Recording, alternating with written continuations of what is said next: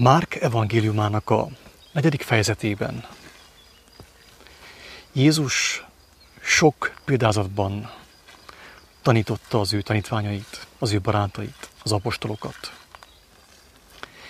És a 33. bekezdéstől azt olvashatjuk, hogy sok ilyen példázatban hirdeti valanékik az igét, az életnek az igét, az élet logoszát, az életnek az értelmét, a lényegét. Sok példázatban hirdette. Úgy, amint megérthetik vala. Úgy hirdette az igét, azért használta a példázatokat, a képes beszédet, a nyelveken szólást. Mert mi volt Jézusnak a nyelveken szólása? A példabeszédek. Nem hallottunk olyant, hogy Jézus halandzsázott. Ilyenről nem beszél az írás egyáltalán.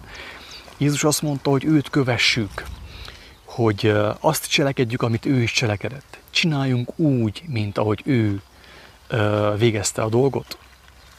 Istennek a dolgait.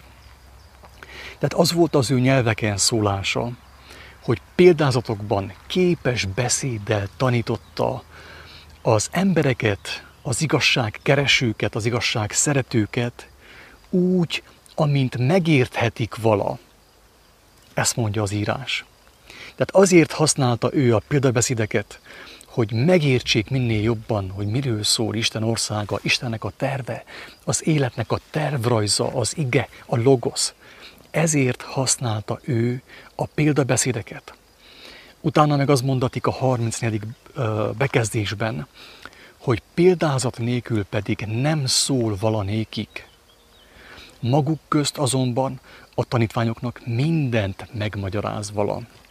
Erre Pál is felhívja a figyelmet, hogyha valaki nyelveken szól, képes beszéddel szól, nem halandzsa nyelven, drága barátaim, hanem képes beszéddel szól.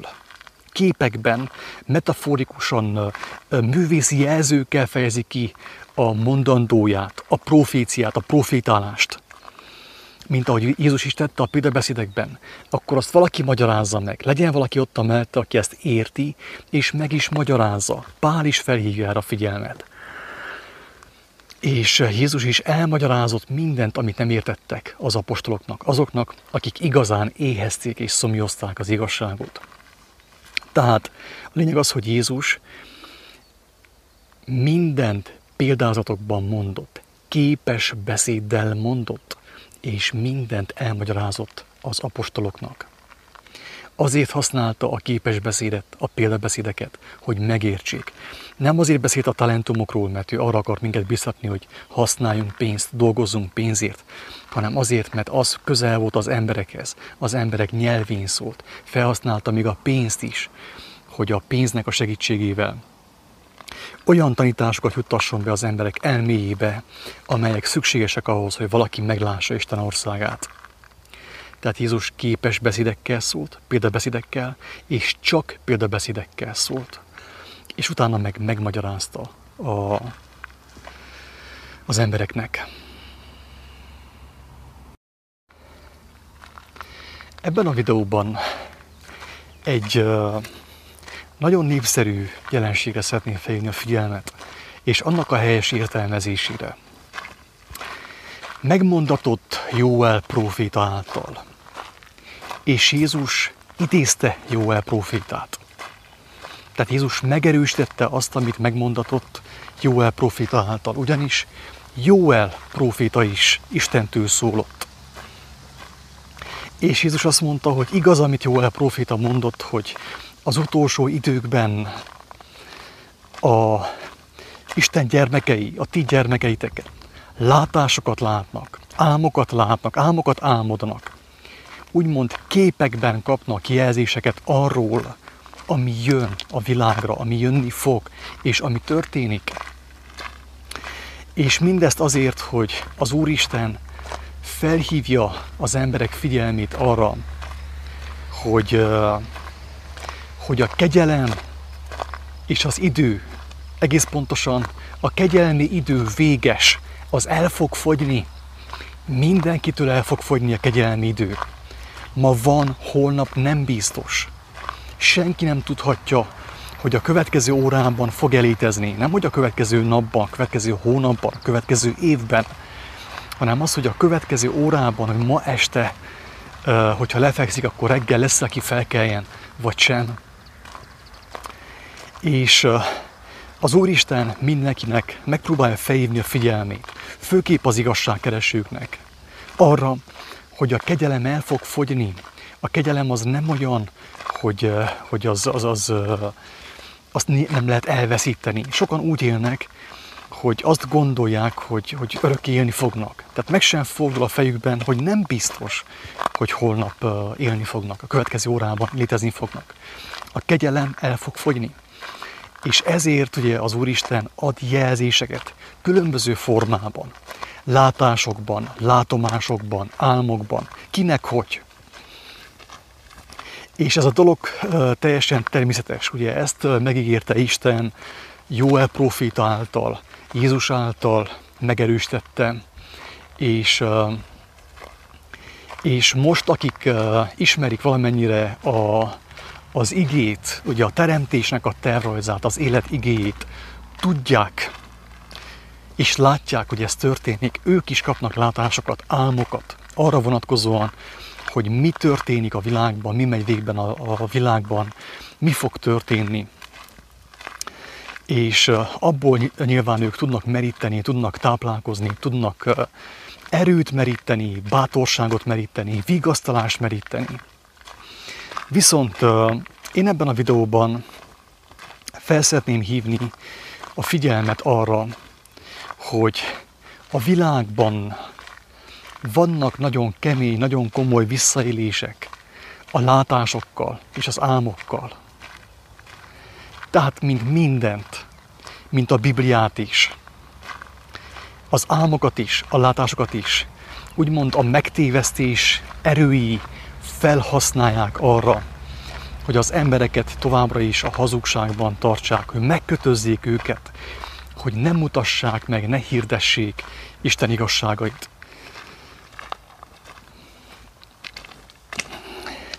Tehát, mint mondtam, teljesen természetes az, hogy a gyermekek, ugye, a felnőttek, az idősek álmokat látnak, látásokat látnak, de viszont lehetnek visszaélések.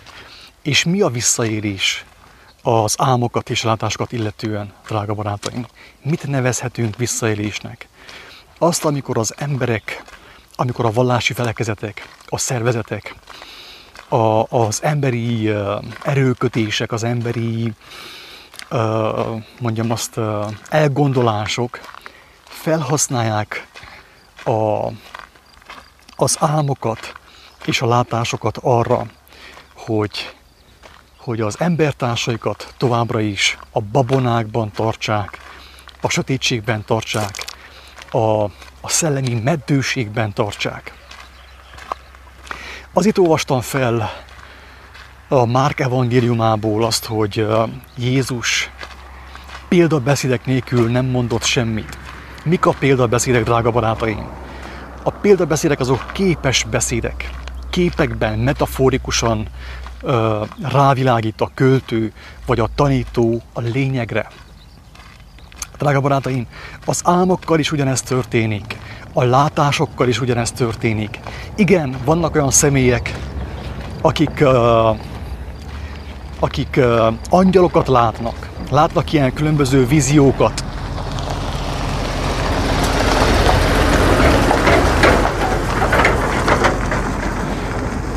Tehát látnak ilyen különböző víziókat, ugye, akár fényes nappal is, nem csupán álomban. Látnak különböző ilyen szellemi lényeket, angyalokat, különböző harcokat, látnak tüzet, meg mindent. És nagyon sokszor az emberek ezt szó szerint veszik. Szó szerint veszik. És elkezdenek rettegni az ördögtől, meg a tűztől, meg a háborútól, meg mindentől. De ez nem helyes, nem helyes. A képes beszéd, a képek, amiket kap az ember, nem arra van, hogy az ember azt szó szerint vegye, úgy vegye, hogy jön az angyal, nagy kardjával, röpködnek, mindenfelé kardoznak egymással, egyik angyal kergeti a másikot. Ez mind babonaság, hazugság, drága barátaim. De viszont mégis azt tapasztaljuk, hogy igenis elég sokan kapnak látásokat, álmokat arra vonatkozóan, ami történik a valóságban. De nem szabad elfelejtsük, hogy a valóság, az igazság, az ige, az életnek a lényege mindig a képek mögött van, a képeken túl van. Azért mondatott Jézusról, hogy példázat nélkül nem szólott vala, mert ő tudta, hogy az igazságot, Istennek az igazságát, az élet igazságát, az élet tervrajzát lehetetlen emberi szavakkal kifejezni, nem lehet emberi szavakba szőni. És ezért használt ő is képeket. A elbukott fizikai valóságból vett képeket, példázatokat, azért, hogy szemléltesse velünk a valóságot, ami van, amiről szól az élet. És az álmok, meg a képek, amiket sokan látnak álmokban, ugye látomásokban, azok is ilyen képek, úgymond ilyen példabeszédek, példázatok, amelyeken keresztül az Úristen rávilágít a lényegre, arra, hogy igenis vannak szellemi harcok. Vannak szellemi harcok, amikor a sötétség, nem is azt mondom, hogy hazugság, inkább azt mondom, hogy a sötétség, a tudatlanság erői neki feszülnek az igazság erőinek. És megpróbálják azt elpusztítani, úgymond lehetetleníteni, mint ahogy megtörtént ez Jézussal is. De ezt sokan úgy értelmezik, hogy jaj, jönnek a démonok, röpködnek ott össze-vissza a levegőben mindenfelé. És hogy jaj, hogy megtámadtak a démonok. Drága barátaim, nagyon könnyen bele lehet csúszni a babonákba, a mesékbe. Hogyha az ember az álmokat, a látásokat, amiket kap Isten kegyelméből, hangsúlyozom, Isten kegyelméből, tehát Isten lehetővé teszi számunkra az álmokat, a képeket, amiket kapunk álmainkban, látomásokban, megengedi azokat, hogy azokon keresztül ráérezzünk, rátapintsunk a lényegre. Itt nem arról van szó, hogy két szellemi lény, két angyalottan kardozgatnak egymással, konkrétan, hanem arról van szó, hogy a földhöz ragadtság erői, a földhöz ragadtságnak a tanai, doktrinái, hazugságai megpróbálják az igazságot ellehetetleníteni. És aki ráérzett arra az igazságra, aki megkapta azt az igazságot, amelyről Krisztus bizonyságot tett az életével, annak sajnos szembe kell néznie avval az egyszerű ténnyel, hogy senki nem nézi jó szemmel azt, hogy ő már nem hisz az elbukott fizikai világban. Abban a világban, ahol az emberek gürcölnek, hogy megszerezzék a mindennapi betevő falatot. És ahol az emberek egymást utánozva beleragadnak az anyagba, építenek folyton valamit. Építik az illúziót, a hazugságot, a mulandóságot építik. Hát az a helyzet, hogy aki megismerte az igazságot, igenis szembe kell nézzen azzal, hogy az igazság nem népszerű, az igazság nem tömegszerű. Az igazság nem egy olyan dolog, aminek a hatalmas stadionban lehet tapsolni, ujjongani. Mert Jézus megmondta, hogy az igazságot nagyon kevesen fogják megismerni, megérteni.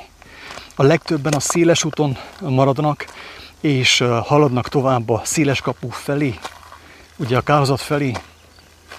Az igazság nem olyan népszerű. És ezért azt a néhány embert, azt a keveset, ugye, akik megtalálták a keskeny útat, támadások érik, Megkérdik őket, hogy te miért nem akarsz úgy élni? Miért akarsz te különb lenni, mint mi? Nem akarsz te hozzánk tartozni, közénk tartozni? Nem akarsz úgy gondolkodni, hogy mi? Nem akarsz te már hinni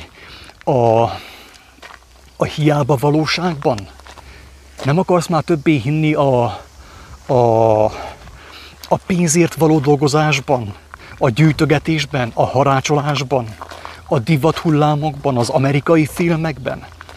Tehát a világ számon kéri azokat a személyeket, akik Isten kegyelméből meglátták az élet keskeny útját. És ezek a szellemi harcok. De, mint mondtam, szeretném hangsúlyozni, hogy vannak nagyon durva visszaélések az álmokkal, meg a látásokkal. Nagyon sokan babonásan értelmezik azokat. És úgy jön ki az egész, minthogyha Isten egy gyámoltalan kis kölyök volna, aki szaladna elől valahol ott a gyúton, utána szaladna Jézus, utána meg szaladnak az igazság ismerői, és utánuk az ördög, meg az ördögök, meg a démonok kergetik őket. Ne, ez butaság, ez hülyeség. Elnézést a kifejezésért. Ez nem így működik a valóságban. Tudni kell azt, hogy a valóságban, aki az igazságot megismerte, nem kell féljen semmitől. Az ég adta világon semmitől nem kell féljen. Jézus a legfőbb bizonyságtevő arról, hogy mi a valóság. A valóság az, hogy az ember nem kell féltse semmiét. Nem kell ő semmit sem birtokoljon, mert mindent megkap, amire igazán szüksége van. És aki igazán igazságban akar járni, még a testét is elengedi. Mert nem ez az igazi élet, nem a fizikai testnek az élete az élet.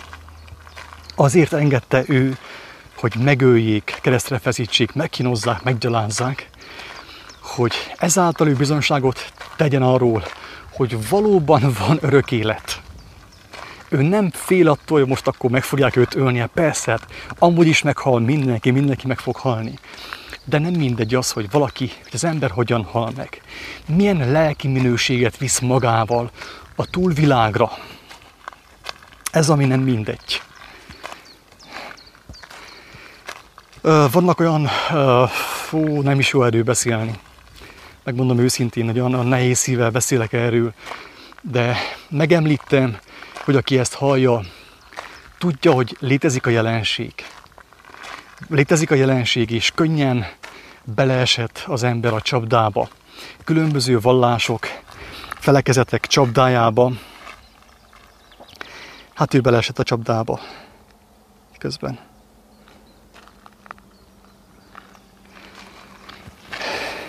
Könnyen beleesett a csapdába, a vallási felekezetek csapdájába, ahol tényleg az egész mozgalmat, az egész rendszert, az egész szervezetet arra építik fel, hogy látomások, meg látások, meg az angyalok, és az ördög kardoztak, meg kergették egymást.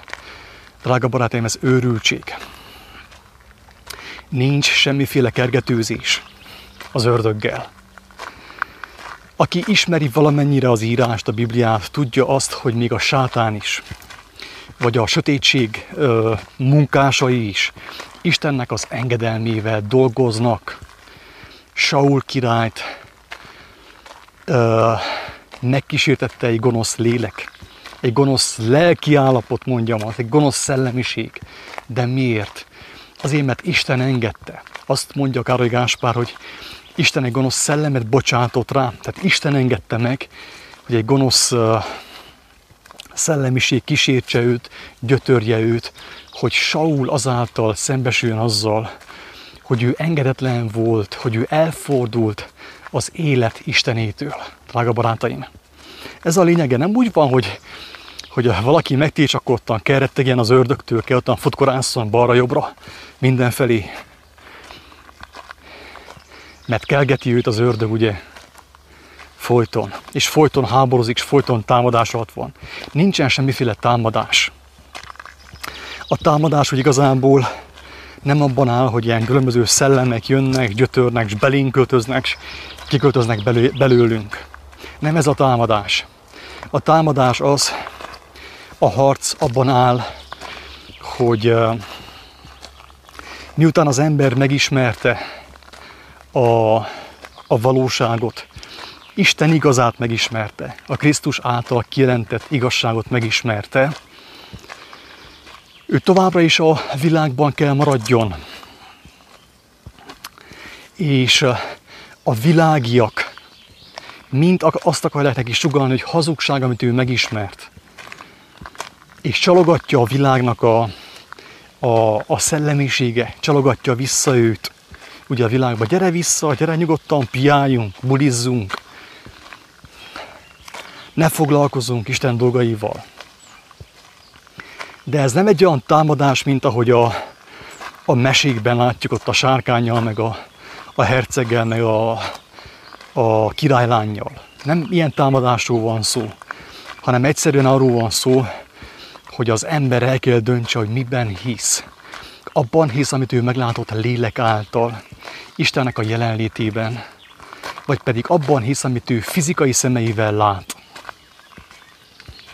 És sokszor ugye az ember megkísértetik a fizikai szemei látványa által. És ezt kapják meg ugye vízióban, látomásokban egyes emberek, egyes személyek. Ugye álmokban is, hogy jönnek az angyalok, meg harcolnak az ő lelkét, meg ilyenek. Valójában ez történik.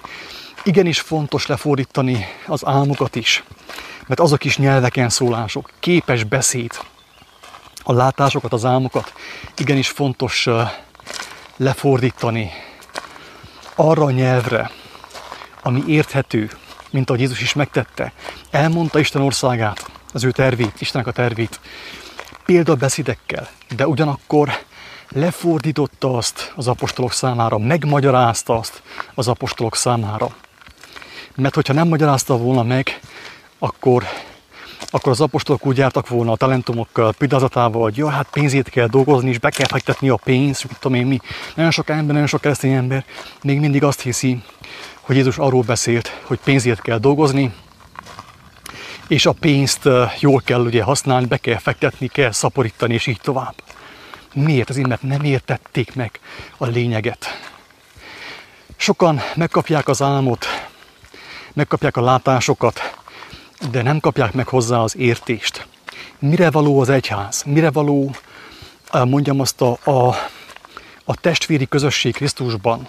Az arra való, hogy mindenki megossza azt, amit kapott. Kitegye a közösbe, és közösen megértést kapjanak az álmokat illetően, a látásokat illetően egyaránt.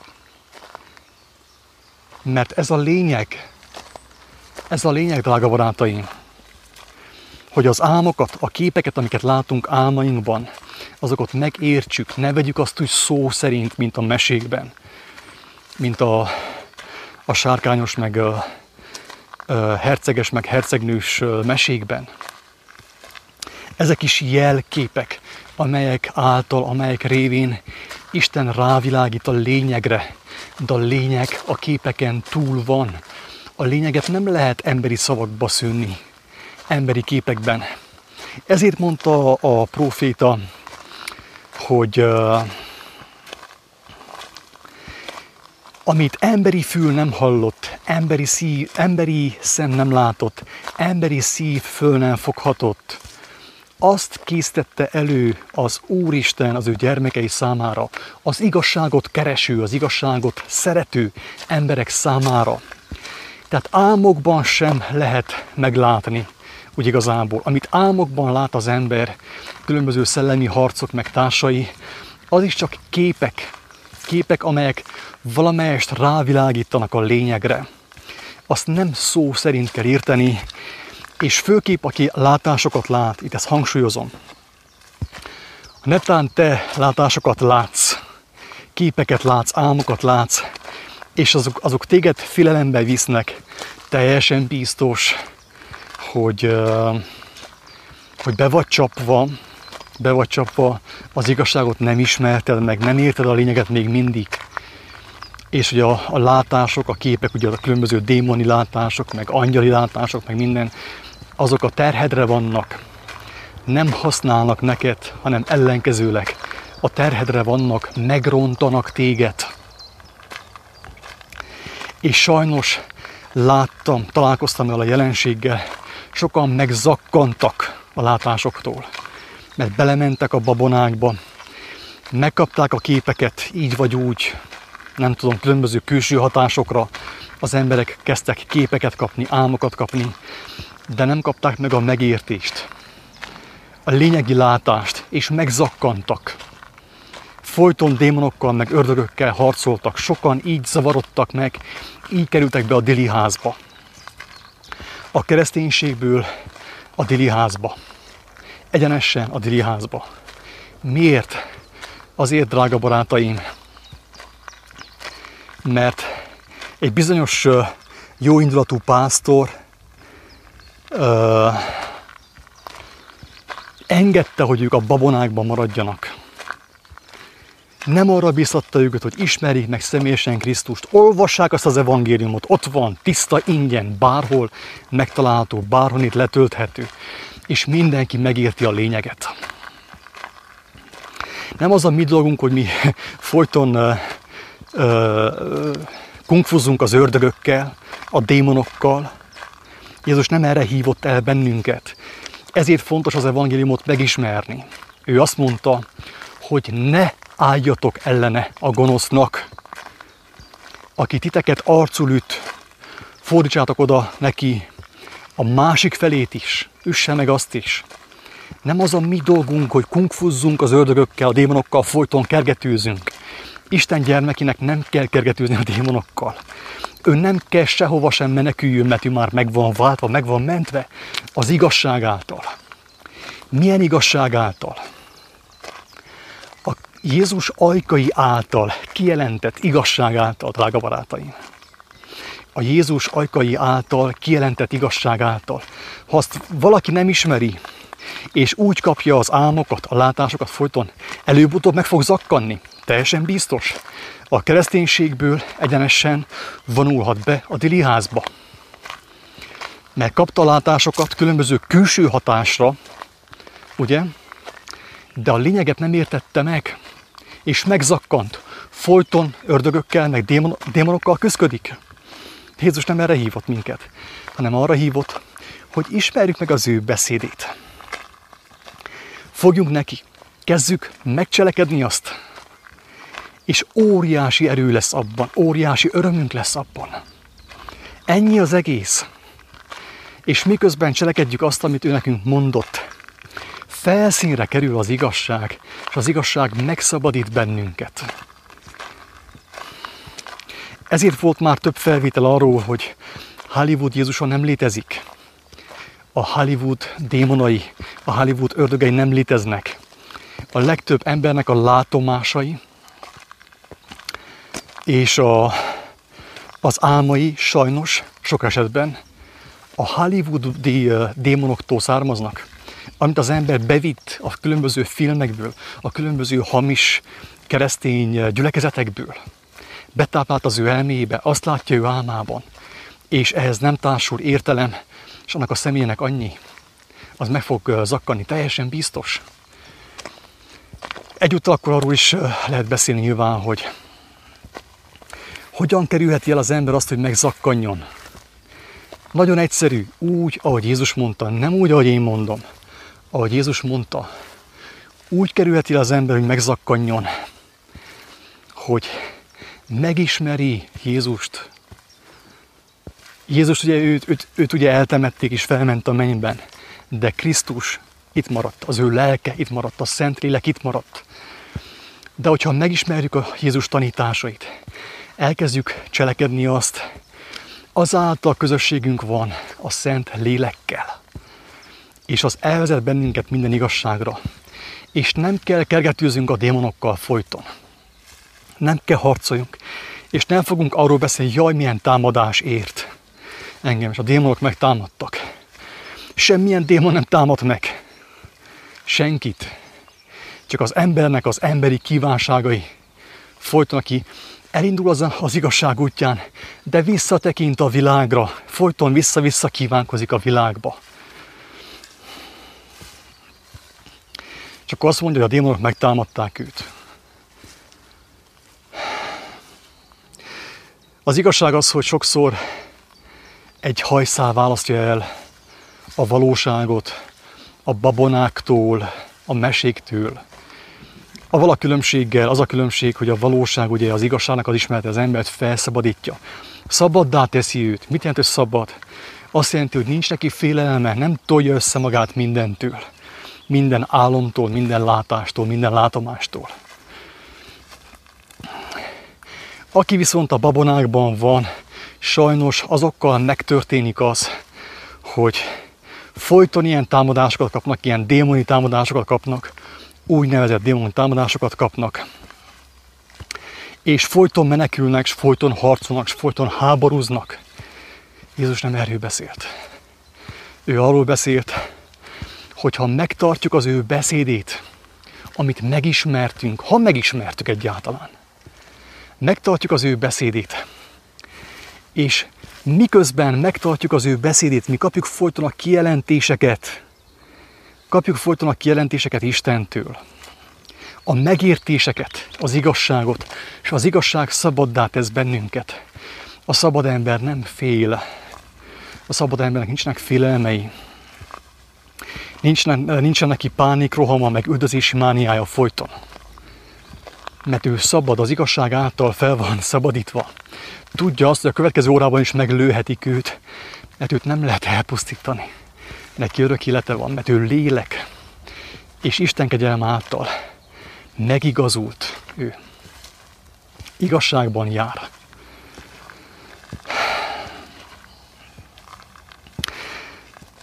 Mondanám azt, hogy osszátok meg ezt a videót embertársaitokkal, mert sokan vannak, akik be vannak csapva, meg vannak tévesztve különböző hamis, emberi doktrinák által. Sokan vannak, akik üldözési mániában szenvednek, akik menekülnek folyton, ugye, valami elől, ördögök elől, démonok elől. Teljesen biztos, drága barátaim, hogy aki megismerte az igazságot, a Krisztus által kijelentett igazságot, nem kell meneküljön. Na de nem várom el senkitől sem, hogy megossza ezt a videót. Inkább arra bátorítok mindenkit, hogy aki érti ennek a lényegét, az ossza meg a barátaival azt az értést, azt a látást, amit ő kapott. Ha valaki úgy gondolja, hogy azzal segít az embertársainak, akik be vannak csapva különböző iskolák által, különböző doktrinák által, hogy megosztja ezt a videót velük, tegye azt, ossza meg ezt a videót. De viszont én teljes szívemből azt kívánom, hogy mindenek előtt és mindenek fölött ne a videó megosztásával, vagy ne csak a videó megosztásával próbáljunk segíteni embertársainkon, hanem az igazság megosztásával, az igazság megismerésével, és annak megosztásával, drága barátaim. Igazából azt szeretném én is ezzel a videóval elérni, hogy minél több ember megismerje az igazságot, hogy alkalmassá váljon arra, hogy személyesen tudjon segíteni az embertársainak. Hogyha ez még nincsen meg benned, a te elmédben, a te szívedben, akkor oszd meg ezt a videót. Mutasd meg azoknak, akik belementek a villás tanfolyamokba, meg vannak kötözve, álmokat látnak, látomásokat látnak, és szenvednek, gyötrődnek, félnek, félelemben vannak. Oszd meg velük. Hát, ha segíteni fog rajtuk.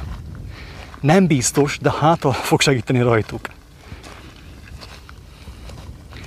De aki ezt a videót megnézi, annak ugye tudnia kell, hogy a megoldás nem én vagyok, aki ezeket a szavakat mondom, hanem a megoldás az, amitől én is megkaptam a megoldást, és az nem más, mint a Krisztus Jézusnak a tudománya.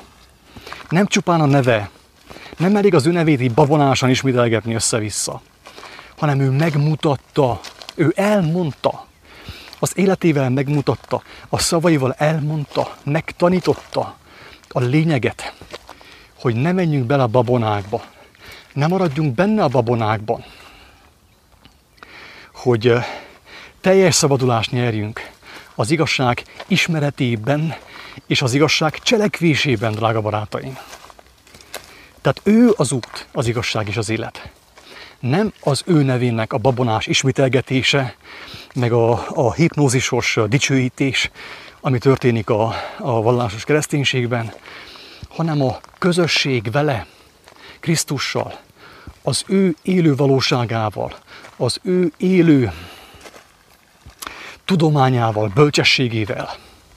Mert akinek van közössége azzal, aki megismerte és megcselekedte azt, egy olyan ember számára a látomások, a látások és az álmok egyaránt javára válnak. Viszont egy olyan ember számára, aki nem ismerte meg a bölcsességet, nem ismerte meg az ő szavait, az ő kijelentéseit, nem cselekedte azt meg, az olyan emberek számára a látomások, a látások, az álmok rombolók, nagyon rombolóak tudnak lenni. Megnyomorítják, sőt, még akár az öngyilkosságba is kergethetik őt. Őszintén bízom abban, hogy valaki, legalább egy személy megértette ezt a kiáltó szót, és fel tudja azt használni, hogy szabadulást nyerjen a világ börtönéből, a világ hazugságaitól. Isten áldja mindenkit, sziasztok!